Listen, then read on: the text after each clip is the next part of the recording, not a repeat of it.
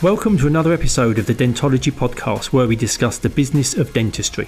In this podcast series, we'll be discussing all the non-clinical aspects of dentistry, from goodwill values, finance, marketing, how to buy and sell a dental practice, mindset, through to where you can invest your money in team management issues. My name is Andy Acton, and I'm joined by my co-host, Chris Strevens. Let's jump straight into it. So welcome everybody to our latest episode of Dentology, the Business of Dentistry podcast. And today we're joined by Henry Strevens.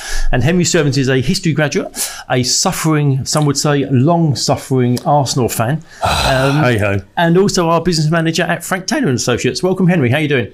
Morning, gentlemen. Thank you for having me on. Hi, so Henry. Let's kick off. Full disclosure, I've known Henry since he was 5 years old. He's the son of my business partner and co-host, Chris. And I have a full disclosure. I've known Henry since he was born. Exactly, look at that. There we go. See, there we go. He's very well known to us. But before we get on to, you're going to share with us some tips on how to successfully buy a dental practice. But rolling back, you did a degree in history. What was the background to that? Have you always been into history? Was it a passion? Was it just something you fell into? Yeah, so I know I wanted to go to uni, but I didn't really have a particular career path I wanted to go down. I just loved history since as long as I can remember. I could remember when I was younger, there used to be a history show called Battlefield Britain, and it was Dan Snow and his dad Peter Snow going around the UK, and it was on at 9 o'clock, so I could never watch it. But what I'd do is Dad would watch it, and he'd have the front door open, he'd have the living room door open, and the stairs in the old house, if you sat on a certain stair, you could look straight through the door into the TV. I would sneak downstairs, and I must have been 6 or 7, sit on the stairs, watch the show while Dad was watching it, and then as soon as he finished, I'd scuttle upstairs back into bed. So it's always been a passion of mine. Did your father know about this? Fully attentive parenting, obviously. So your interest in history was from a very young age then? Yeah, I find it fascinating. It sounds cheesy, but it's the story of me. It's the story of you. You know, you gaze back in history. You know, if you've got recent history, but even so far back to the kings in the past and how England was created, and all these really entertaining things like Alfred the Great. You know, he was the first person who coined the term England. You know, he loses to the Vikings or the Danish, and then we might look more like Norway. So I think those little things are fascinating in history. And I just think it's just a real passion of mine. So I thought, well, I want to go to uni because I want the history lifestyle. If I'm going to spend 3 years doing something, I want to do something I enjoy. So I did history with a bit of politics, and thoroughly enjoyed it. Might have needed a bit of it. What's quite intriguing is how things are changing, because you're sort of mid-20s and you went to uni to do a degree with no clear career path in your mind. So it wasn't like you studied law to become a lawyer or veterinary science to become a vet, but you wanted to go to uni for the uni experience. Whereas I think in just those few years, we're only rolling forward, say 5 or 6 years. I don't think there's quite that desire and urgency for people to go to uni like they did when you went to uni. And in that short period of time, it's changed quite dramatically. Yeah, it might be partly to do with the huge, great student debt you take on. Yeah, it could be. Well, that is true, yeah. Well, my view of student debt is I have debt, but the answer is I'll pay off it in bits, and then eventually it'll get wiped off, so I'm not that concerned about it in the grand scheme of things. But I think you're right in the fact of, I had my 2 older sisters went to uni, so Lottie, my older sister went when it was less, and I think, yeah, absolutely right, when you're younger, when you're 18 as well, the school's really pushing it, where I think now you have so many more apprenticeships and other opportunities. And I also think somehow slightly the uni, because there's so many choices now of courses, it's almost kind of lost its, everyone has a degree kind of now, and it's a degree not as fancy maybe as it used to be. But I just wanted the lifestyle. I really wanted to go to uni, live away, have a good time, have that lifestyle. And I thought, well, if I'm going to do that, I need to pick something I'm going to at least enjoy doing. Also, with history, you only have to do 5 hours a week in uni, so that was pretty good as well, I won't lie. What, you had 5 hours a week contact time? Third year was 8 hours a week, but I only went to 5. Oh, blimey, how did you cope? So working for 8 hours a week? So struggled, having to go to a lecture at 10 o'clock on a Tuesday morning. Oh, life was just terrible. Yeah. I knew about that. I didn't. It'll be interesting if I learned some things. It would be. Henry's greatest thing was that when he started working, he was really surprised that he hadn't realised quite how cushy school and university was, really. But I think there is no doubt that there's a shift and there's a change that comes with adjusting to work. And I know that through COVID, I know that we all continue to work all the way through. But for some people who were furloughed, having that months of time not working to a schedule of kind of, up, starting work at 8, 9 o'clock, finishing at 5, 6, we had to bring some people back into the business on a stage basis to kind of get them ready back to work, because you just lose that rhythm of working. I know when we've had people join the team and it's perhaps been their first job, for the first few weeks they're exhausted. Because it's just that, doing, 40, 45 hours a week, whatever it is, on an ongoing basis. Yeah. I think people forget how tiring thinking is of doing stuff. They're just, it's a job, isn't it? But actually, if you have to think about it, it's tiring itself. And you'd be travelling and stuff like that. There's a lot of independent thinking, I find, as well. Because at uni, your contact hours are really short. There's a lot of energy, but if you can get past it, say 5 hours a week, you're not going to burn out. School, okay, you go to school for how many hours a week, but a lot of the time you're just taking on information. And then it's only when it comes to exams you have to process. I think work is that thing of, I found it really odd in the fact of I'd come from uni where, my Christmas begins on the 12th of December and I don't go back until the 10th of January, and then I have 2 weeks of refreshers week, which is just basically party. So for me, that was a real culture shock, and then May, you essentially get all of May off. And I think you go into work and you suddenly have, you're working 45 hours a day, but also you've got, it's okay, here's your job. You actually need to be independently doing stuff. You're not here just to take on information. There's that responsibility and everything. And I think it is completely different to anything you've ever really done in the past, unless you've worked before going, which I did the odd job here and there, did a week as a builder, a week as a plumber, like an apprenticeship, but not really doing too much. But I never really had a proper job before Frank Taylor's. So that was a real shock for me. And also, I think for us, our work is primarily admin based, it's conversation based, it's not the intensity to the extent that our audience, primarily being dentists, is, because they're in a clinical environment where they're using high-speed drills, in someone's mouth. There's arteries, there's veins, there's all sorts going on. Physical pressure. So that thing about the concentration. If we have a lapse of concentration, okay, we might get some numbers wrong, which we go back and revisit.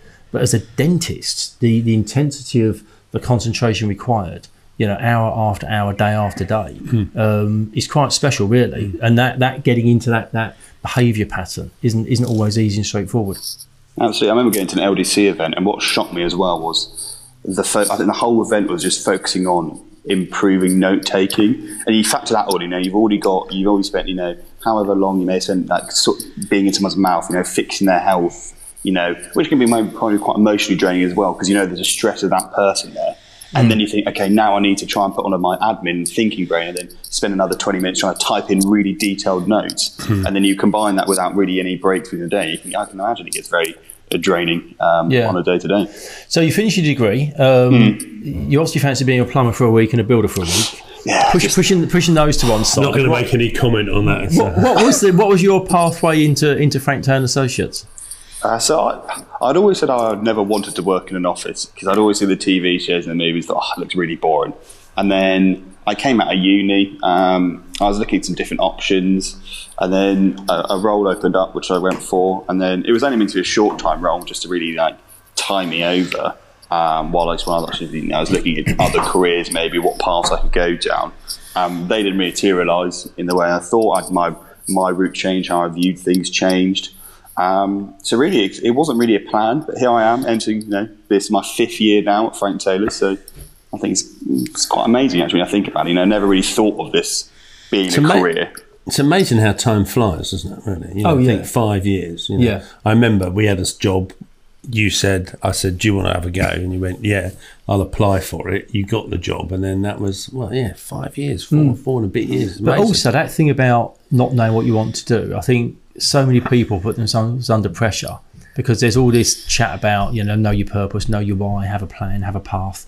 The reality is most people don't have one, and that's okay. And even people who qualifying dentistry. Yes, they're qualified as dentists, but beyond that, many people don't know what they want to do beyond that. They don't know whether they want to specialise, whether they want to sell as an associate, whether they want to buy a practice. We never imagined we'd do this, do we? You know, No. what you're 26, aren't you? Actually? Yeah. You know, when did we? How old were you when we bought Frank Turner's? 27. So, and I would have been 36. Yeah. You know, and up until then, my entire career was banking. Yeah. And then we end up owning a dental brokerage for 20 odd years and have built it and expanded it with those other services. So if you'd have asked me at 26, I'd have been a bank manager. But also, I think weird, quite isn't it? often the interest comes out of the things you do.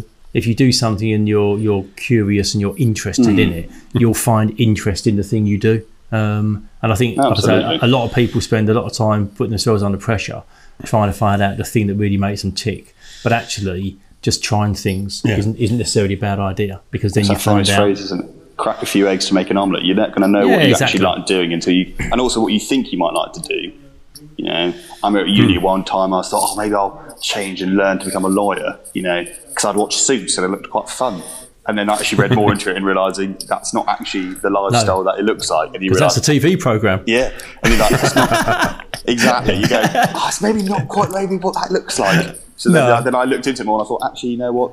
It just doesn't seem to me. But it's something, an issue like you don't know until you start trying things. And I think sometimes there's so much pressure when you're like 18, 19 to be like, what do you want to be when you grow up? And the answer is, I don't know. I just want to be a good person most times.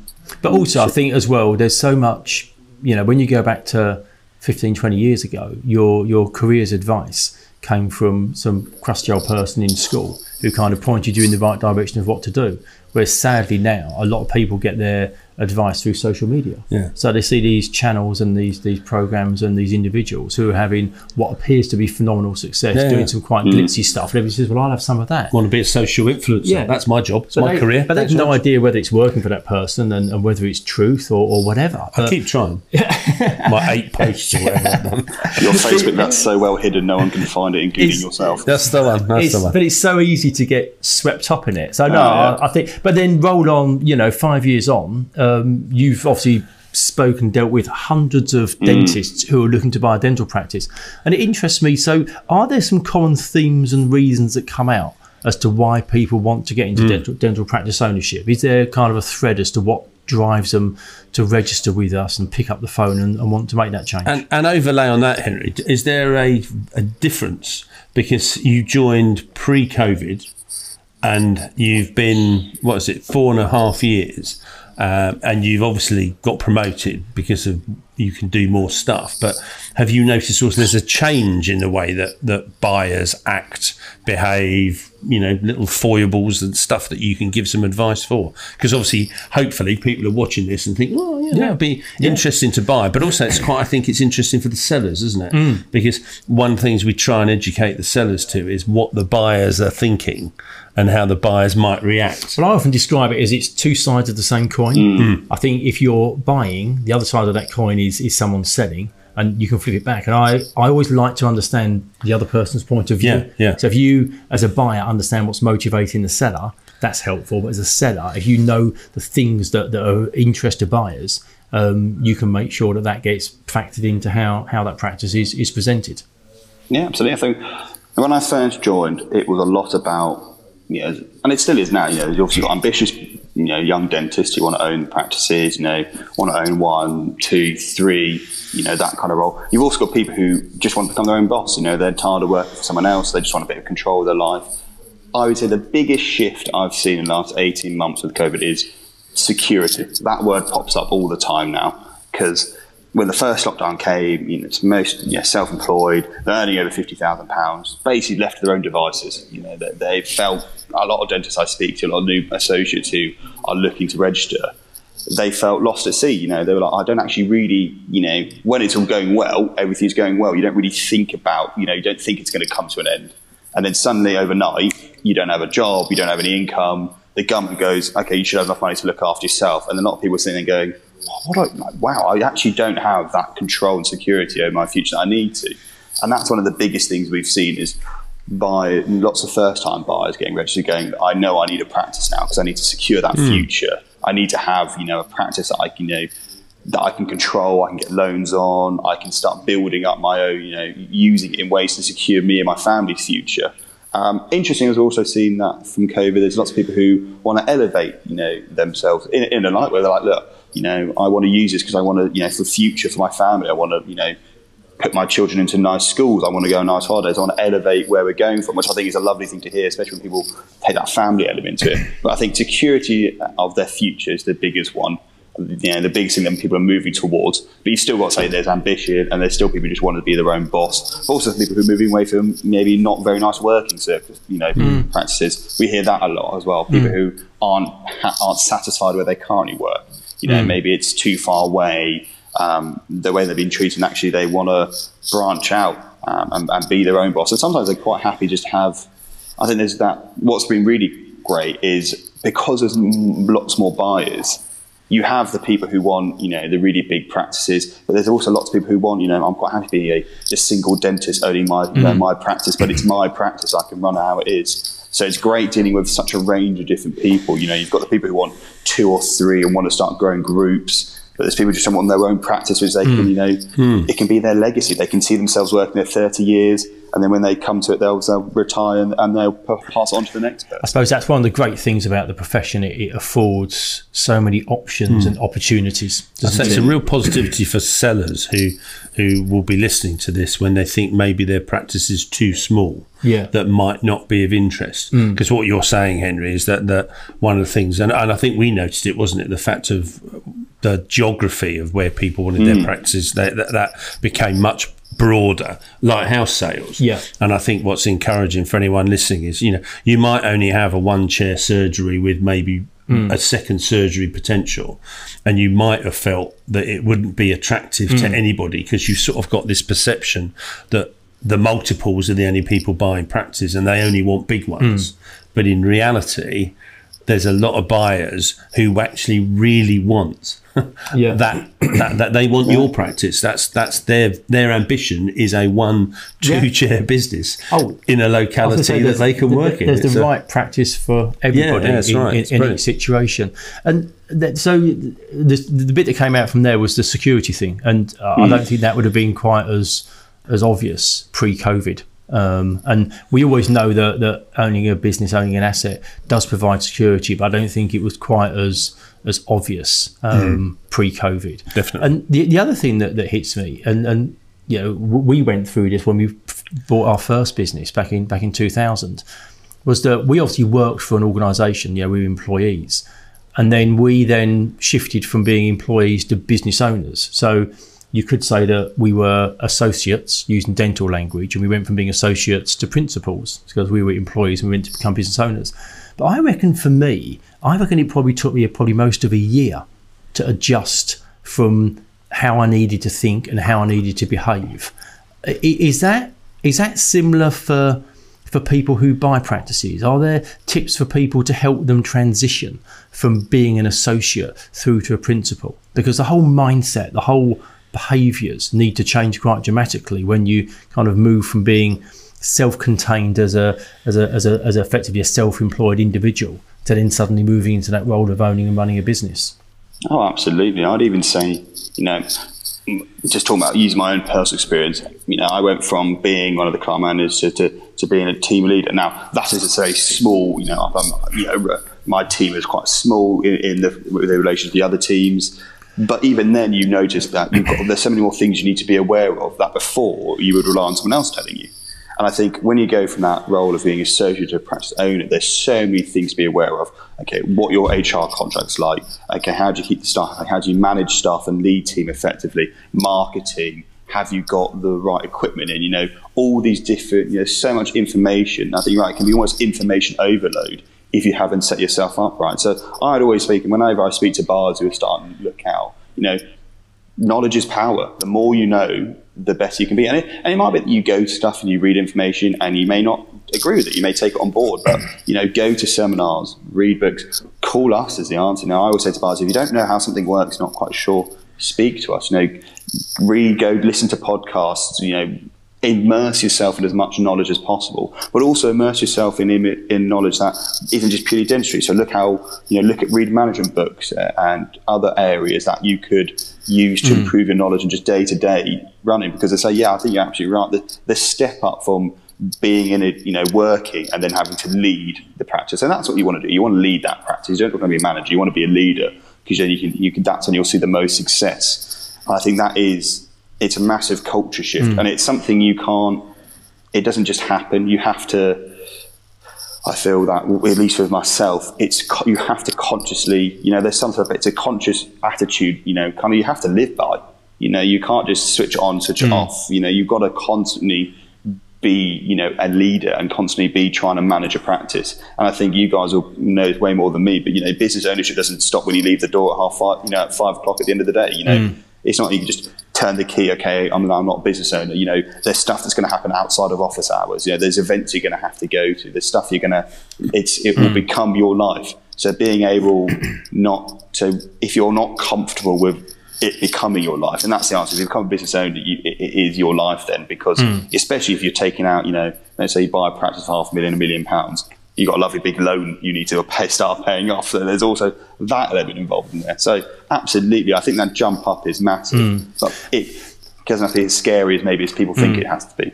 And also, you said that thing about kind of it's a step up, and I think for lots of dentists, they almost kind of, it's almost like an inward pressure that at some point they need to step up and own a practice. But I don't buy into that. What's your view on it? Is dental practice ownership for everybody? Is that the natural evolution for the dentist? I don't think it is. I think it's like anything. Some people can do it, and some people don't want to. And you have to be in that mindset. It's not for everyone, is the answer. It's hard work. Running a practice, everything falls on you if you're the principal. Your associate does something wrong, you're going to be the person that has to deal with it, because you're the principal. You've got to step up. But you've got to say HR. There's so many facets of information.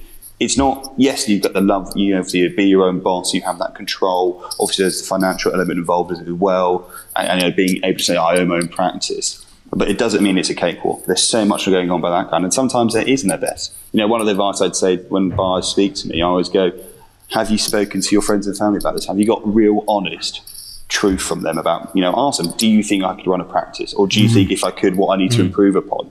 Because if you try and rush into it and try and buy a practice and your heart isn't in it, when we're during the sale, it becomes, if you say we've agreed an offer on a practice, it comes clear during the sales process. We're talking 6-9 months sometimes to complete, especially say the NHS mixed practices. It comes clear people's hearts aren't into it because things get slower. And if that's the case, then if you've taken on a loan as well, add that pressure onto it. I think you need to know really early on, have an honest conversation with friends and family. Look, do you think I'd be good at running a practice? And have an honest conversation with yourself. And there's nothing wrong with going, actually, you know what? It's not for me. There's lots of dentists who are happy just being really good associates. But I think for those who do want to be practice owners, then definitely there's lots of opportunities out there for them to take that jump as well. We're sort of jumping very quickly from kind of being an associate to a practice owner. Can you just talk us through perhaps the key milestones that you need to hit? So if someone's an associate at the moment and they want to become a practice owner, what are kind of the hoops they're going to need to jump through to get from where they are to practice ownership? What does that look like? I think the first things first is you need to start. If you want to own a practice, find out what you want. I always say to people, have a must and great list. What is the must you have to have in your practice? Say, how many surgeries, type of income, and then what are the greats? As in, great to have it, but if it doesn't have it, have the honest conversations. Funding. Look at what actually looks like to fund a practice. What is a loan going to be? Let's go speak to financial advisors at the bank. What's that going to be? Because that might change your mind when you see actually what a loan repayment a month might look like on top of everything else. That may change your mind. I say seek out as much information as possible to give yourself the best foundation. But yeah, I'd say find out, you almost draw a checklist of what you would like, your funding, make sure you get registered with as many agencies as possible to see all the practices and start viewing. Even if you're not 100% sure yet, get viewing. Similar to what we were talking about earlier about the job and the fact that you don't really know maybe what you like until you start doing a few. Go to practices, see viewings, build up experience of seeing stuff, so then you can go, oh, I do like this in the practice, or I don't like this in the practice. Those are the main ones. Funding is probably the most crucial milestone. in that. I was going to say, Henry, how's funding going at the moment? Are the banks still supportive, still very keen on dentists, lots of family money, stuff like that? Yeah, it's very, very strong on the funding side. You know, the banks always love dentistry. It's a very solid industry. You know, they pay what they owe on time. It's very rare that they ever really go out of business. It's a very secure, safe industry. From the bank's point of view, you know, they're funding as happy as ever, you know, and they've been funding ever since, you know, when it really got back up in, say, the July time. The banks, you know, in 2020, you know, it's been funding ever since. The banks have been really positive, in fact, which has been really encouraging, because obviously that means, you know, practice sales can go ahead. So from the funding point of view, it's as strong as ever from that point. And how bank valuations? I know that you get involved with those. Are they coming in on target, or are they sort of over, under? How's that sort of working? Yeah, on average, we're 97% of what our valuation is. You know, they're pretty much spot on every time. You know, you have obviously the odd one, but the vast majority of valuations, you know, when they get checked by the bank and they go in, you know, within 97 to 100% of our valuation. Which is encouraging from our point of view, because it shows the valuations that we're putting on are in line with what the market paying, what the banks are saying. So from, you know, and that obviously means that deals can go ahead. But yeah, the bank valuation is coming on really in line with what we're saying, because as well, they're seeing what, you know, where we discuss with people, you know, how you shift from, you take away just pure COVID figures, also what the last 12 months, and I think a lot of dentists listening will realise, especially maybe a lot of practice owners, there's been lots of growth actually in dental, especially in the private. And obviously we factor that into valuations and marketing, and that's been reflected by the banks as well. They're seeing that. So yeah, those have been really encouraging as well from our point of view. I mean, the bank valuations being validated is really important, isn't it? Because definitely, from a sales point of view, there's no point in attributing a value, having an offer accepted, if it's not being then endorsed by a bank valuation, because you won't get funded. Well, I was going to say, and what also happens is, from a selfish point of view, we being involved in an aborted transaction. But also from the buyer and the seller's point of view, it's just frustrating, because you could be 3 months into the process by now before you find out that it's gone wrong. Yeah. And getting that valuation endorsed by the bank valuers is a critical part of the step. From a buyer's point of view, it won't be unnoticed by people who are interested in buying a practice, but there are thousands of people looking to buy a dental practice across the UK at the moment. So much so that there's a huge disconnect between the number of buyers in any given town, county, region compared to the number of dental practices that will come for sale. So from a buyer's point of view, you speak to lots of them. What tips would you give to a buyer to stand out? Because a buyer could be viewing a practice. Big hat. Yeah. With a really big hat, I reckon. So they go, oh, that's the person with the big hat. But the reality is they could be viewing a practice with another 12, 15, 20 other people. So what is it as a buyer you can do to make sure that you stand out from all the other people that are going to be interested in the practice? And both positively and negatively. Yeah. Because I think sometimes people stand out for the wrong reasons. Yeah. I think, on the positive side, echoing my earlier point of, say, knowledge is power, make sure you know what you've spoken to us about the practice, you've looked through the marketing information. I can't tell you how many times people go to viewings, ask questions on the marketing information. I get a call from the seller that goes, they were asking this information. I said, well, it's on the prospectus. And instantly, the seller's first thought was, well, they're not that serious because they haven't bothered reading the marketing material. So, one, make sure you read that prospectus. And if you have any questions, ask us. You know, we're here to help. So if you're not quite sure, ask. But read the information so you know the basics. You know, how many surgeons have you got? What's your income? Because if you go to the seller and start asking those basic questions, the 9 times out of 10, their view is you're not that serious because you've not even bothered reading the material.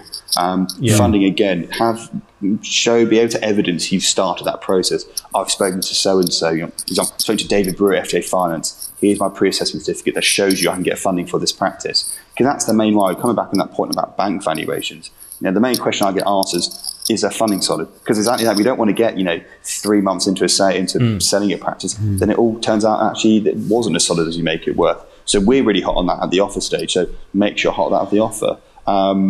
Make sure you're asking right questions. However, on the negative, there's a fine balance between asking the right questions, but then also asking too many. Because I think sometimes what buyers forget, and I can understand, you're going to the viewing, you want to find out as much information as you can. But from a seller's point of view, if they're seeing 10 people in a day, you might be person number 7 in their list. you may be asking the same question someone else asked. And I've had cases where you hear people go and they go with clipboards and they have a little checklist and they go through. And all that does is annoy the seller. They feel they're being interviewed. They feel that you're asking loads so many questions, and it comes from the right place in the fact of you're doing your due diligence. You've been told to ask the questions, so it comes from a good place, but you want to make sure that you aren't overdoing it, because if you overdo it in the question asking and almost interrogate people, all it does is you're going to cut yourself off. Because if someone else who is similar to you but comes across much, let's say friendlier because they are more relaxed on those points of view, the vendor is going to lean more to them, even if you may be a stronger candidate, because of that initial first impression. It's so crucial on that front. And also, I would say to people, if you do have questions, hold on to them and then tell us. We'll call you for your feedback. You give us the questions, and then we can approach it after the viewing. But one thing I've avoid is be yourself in a nice way. Also remember that most times when you go into these practices, these are people's livelihoods. These people most times have been in there 10, 20, 30 years. These are legacy practices. They put a lot of time and money and effort into building it what it is. So if you go around and start, criticising how it looks and saying I need to gut it and change it, which sometimes you hear, guess what? The vendor's not going to be wanting to sell to you, because from a personal and emotional point of view, they're not going to like it. A bit like if I went around your house and started telling you, I don't like the colour of that wall, that sofa's a bit rubbish, let's get rid of that. I think I would gut your kitchen. You'd be there going, do I want to sell to this bloke? Do you want to? It doesn't come across nice. So I'd say, if you do have criticisms or things you're not happy about, don't speak to them at the viewing, speak to us. And then also if you have lots of questions, come to us about them. Let us be the middle person in those conversations, because it massively helps in a successful deal, having that person to go between. Because both sides, you've got a buyer who, this may be that one and only practice they buy into the future. And as I was saying, for a seller, this is their legacy sometimes, 20, 30 years in a practice. I suppose it can also make a difference. I mean, I know that when we were much smaller and we were doing it all, that you would have buyers, or sellers, should I say, who would choose someone even though they were the same value of offer, but they'd choose that person because they liked that person better and felt they'd fit in with their practice. Is that still the case? Yeah, it's absolutely. I've seen cases where we've had an offer accepted that isn't even the highest offer, but the seller's gone, I really like them, we got on really well, I felt they had the same view as me, and I feel much more comfortable selling to this person, looking after my patients, than maybe this other person who still doesn't, not saying that person's not nice, maybe a higher offer, but just how they conduct themselves in the viewing, that first impression was so crucial that the seller's actually, I lean more on this person, and they've gone with that lower offer. And say money isn't always the answer in the questions. How you present yourself, how you come across the seller is just as important. I think the takeaway for me from that is that as a buyer, you're having to sell yourself because you're in competition with other people, and it's not about kind of being kind of slimy and salesperson about it, or being apologetic or desperate, but just acknowledge that you are having to sell yourself, because it may come down to a decision on who they think is the most suitable. Yeah, if you've got a good account nice, of yourself, nice gets you a long way. Absolutely, nice and likability. I tell my clients all the time, whenever I have a sale and they're like, how do I do a viewing? I said, you got to remember, yes, the buyer's coming to see if they like the practice, but you're interviewing the buyer to see if you want to sell to them. I was like, it's a two-way street. You're not just waiting on, it's not just them, and the power isn't just with the buyer, you're also there making the decision if you want to sell to that person. And I've had conversations with people where they go, no, I don't want to sell to that person. I don't care what offer they put in front of me. I don't want to sell to that person. And sometimes that is the case, and it's just part of life. There's people you meet day to day where you get on with, and some people you don't get on with. So I mean, are there any things, Henry? Are there any things that that buyers shouldn't do, where they think it's a great thing, but in reality it's not a great thing, and they don't necessarily think about it? Are there any sort of things that they shouldn't do? Contacting the vendor outside of the pre-agreed times is, in most cases, a big no-no, because lots of our sellers like to keep things compartmentalised. They want us to deal with the buyers, and the reason they've instructed us is they want us to be, contact the buyers. They want to go through us. When they get contacted by buyers, majority of the time I get calls from people going, so-and-so's messaged me, so-and-so's emailed me, I don't want to speak to them, can you tell them not to contact me? I want everything to be through you, you know, and that's what the wish from our sellers. You know, people might, you know, it's not us being like, I want to be in control. It's how the client wants it. You know, they want to have that separation because, you know, come back to earlier, they've got a lot on their plate already. You know, they're running a business. You know, they're running a business, they're managing viewings, they've got all this going on in their head. So the last thing they want is people then feel like they're being badgered with lots of questions, you know. So don't contact the seller. Confidentiality is a massive thing as well.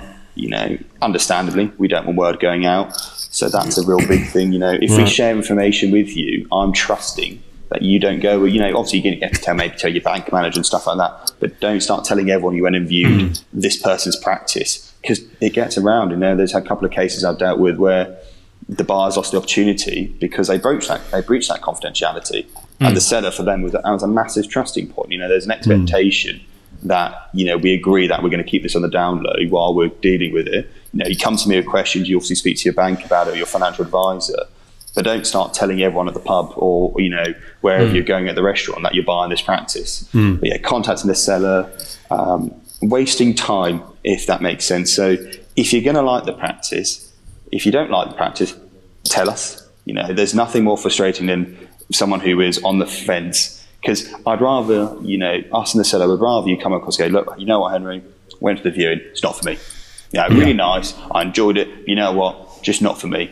You know, I'm not going to, there's another practice I want to look at. You know, if you're going to say I'm interested, then let's, you know, I will be chasing you. I want to see movement. There's nothing more frustrating from both my side and also the seller's point when people either never let us know what's going on or say they're interested and then drop off the face of the earth. You know, just be definitive. You know, we're not going to be insulted if you say you don't want the practice, because a bit, I mean, it's like houses and cars. Not everything, you know, not every car for everyone, not every house is for everyone. You know, you may go see something that on paper looks really good, but you go to see it and you just don't really see yourself there. That's absolutely fine. You know, I don't need to have super technical reason why, but getting that feedback and having that relationship with us is really important as well. No, I think it's good advice. We're recording this on the day that the last of the restrictions for COVID fall away. So it's the Thursday, and so as of today, there's no restrictions in the UK relating to COVID at all. Have you seen a change in attitudes of how people are looking after themselves or what they want going forward as a result of how COVID's affected them? Has that filtered through from kind of a buying or a selling side of things? Yeah, I would. I think from a seller's point of view, I think we've seen it reflected in the treatments that are being done. You know, lots of facial aesthetics work. I think a lot of things. I would, you know, if you're using, you know, people I've spoken to, there seems a lot more care about health. You know, how I'm living. You know, my dental care. Because a lot of people maybe not have given it as much thought as they would have done previously, because they've had, quote unquote, you know, they're busy, so they don't have time to sit down and really think about it. Whether in COVID and, you know, lockdown, I think there's a much more greater emphasis on our health. I've also seen a lot more, you know, when you talk to sellers about their staff, there's always has been, you know, there's always been a care there, but it's even more so, and even from, you know, from ourselves and other industries, you see there's a lot more emphasis on staff well-being and looking after it, because the last 18 months have been very hard on everyone. You know, there's no cutting around the last 18 months, you know, for lots of people, but, you know, everyone, there's been a real struggle. You know, it's been mentally draining, it's been thoughtful, there's been lots of worries from there at times. So I think there's been a real change, there's a lot more empathy going around, which I think before, and I don't think there was because people were ruder in previous years. I think we've all now gone through a real collective experience. You know, we can all relate to, you know, everyone, when I go, how did you feel in March and April 2020? We're all going to pretty much have the same feelings. We have a community to go through. And I think that has reflected into how buyers, because I say there's that common theme of, you know, security. And I think from sellers as well, you've seen how people have brought, you know, people who were going to retire are selling earlier because they want to get out. I spoke to a couple who were like, it's actually made me realise I don't want to be working for another 10 years. I want to get out now and spend more time with you know, doing things I want to do, spend more time with my family, my kids, you know, travelling the world. And from buyers' point of view, it's almost a similar kind of argument. Well, if I'm a practice owner, then I have that freedom. You know, I can spend more time with people. You know, and also I think from staff point of view, I think there's a lot more care. You know, there seems to be a lot of emphasis. People, when talking to people about how, you know, I want to make sure they look after my staff, make sure they look after my patients. And I think there's a lot more communal, familiar feeling going around Because I think the last 2 years has brought people together, I think, a lot more than maybe initially would have thought during the process. Interesting to hear. Yeah. Oh, it's been good. I think the tips in there are brilliant. We always finish up in the same style. So we always ask people the same 2 questions. And the first one is, if you could be a fly on the wall in a situation. I'm interested to hear on this one. What would that situation be, and who would you be observing? What would be going on? Oh, that's a good question. Will it be a conversation with his father? Nah. As a history nerd, there's a lot. I think I'd love to be with Neil Armstrong when they landed on the moon, because no one had ever. And if you think about the time frame, I think the first flight was 1912. And then 1969, we're landing on the moon, like, in the small space history. We're assuming that he wasn't with Elliot Gould in an aircraft hangar in Colorado, yeah? Oh, absolutely. He was on the moon. He's on the moon. He's on the moon. Yeah. Otherwise, it's one of the best things I've ever seen in my life. But I think that would be fascinating. You know, what were the conversations like? You know, what was the atmosphere? You know, if I open this door, what's going to happen? You know, you're the first person to ever walk on another planet. Yeah, I think that's just a fascinating experience from everything. It'd be an interesting one whether it was as exciting, as overwhelming as we as lay people think it would have been, or whether they were so well trained and prepared for functionary. It was just the next part of the process was to leave the capsule, get on the moon, get their samples, and come back. Whether it was quite ordinary for them, because I hope it was a real.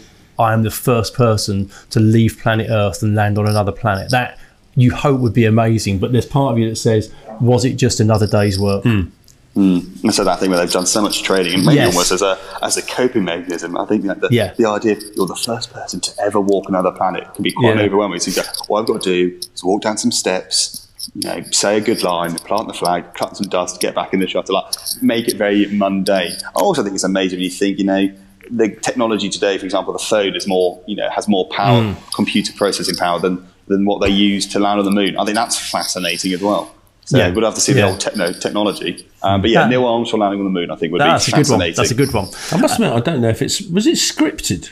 I don't know, you know, the one I don't small think step. it was. I don't think it one was. giant leap. I mean, it's quite interesting, isn't it? Can you imagine if you'd have made a complete cock up of it? But mind you, I think sometimes those things, it's a bit like Martin Luther King, wasn't it? The I Had a Dream. You know, he had a speech written, and there was somebody in the audience that kept shouting out, "Martin, tell them about your dream, tell them about your dream." And he basically changed what he was talking, and he said, "Look, I have a dream." And he did a speech that he'd done a number of times before, but that wasn't what he'd written for that occasion. And that's become probably one of the most famous speeches in history. But that wasn't the way it was originally designed. It kind of came out because this person felt that he'd get better engagement by telling them about his dream, which is remarkable.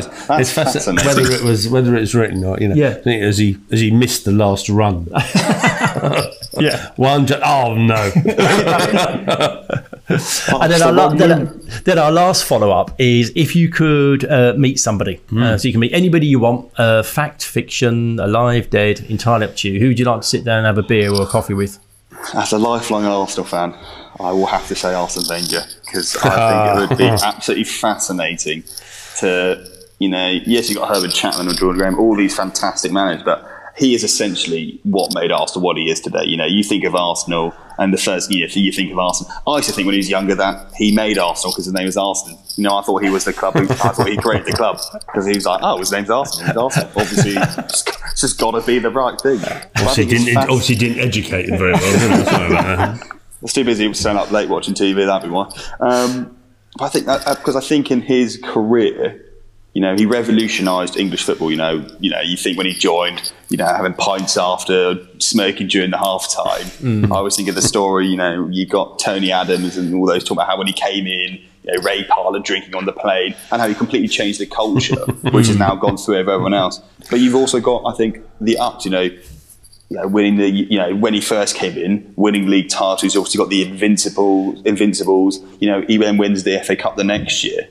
And then also, how do you then go from that, and then the challenges of manager leadership with changing your stadium, and then going, you know, a long time until you win anything really, you know, win another trophy. You know, there's lots of setbacks, but still in that keep it, you know, challenging top four. And as I can admit, you know, as Arsenal fans can all admit now, I think we all got a little bit too comfortable with top 4, and I think you appreciate how hard of a challenge that was consistently to get every season. And I think it's just fascinating, especially as I also think talking about how attitudes have changed within buyers and sellers. Different generations of footballers are going to have different ways of managing. You guys will probably say as well. Managing people 10 years ago is probably different to managing people now. What people expect is so different, so they constantly have to keep changing and evolving. Definitely. It's fascinating. I think your answer is over the different episodes we've done, quite a lot of people cite football managers and people in sport, and I think the business lessons from sport are enormous, and I'm always in awe at top end sports managers that have the ability to manage these Mercury-like, personalities and the egos and all that goes with these young mixture professional of people. It's incredible that they can harness them and get them focused in that way. So like I say, I think he will be a very interesting one.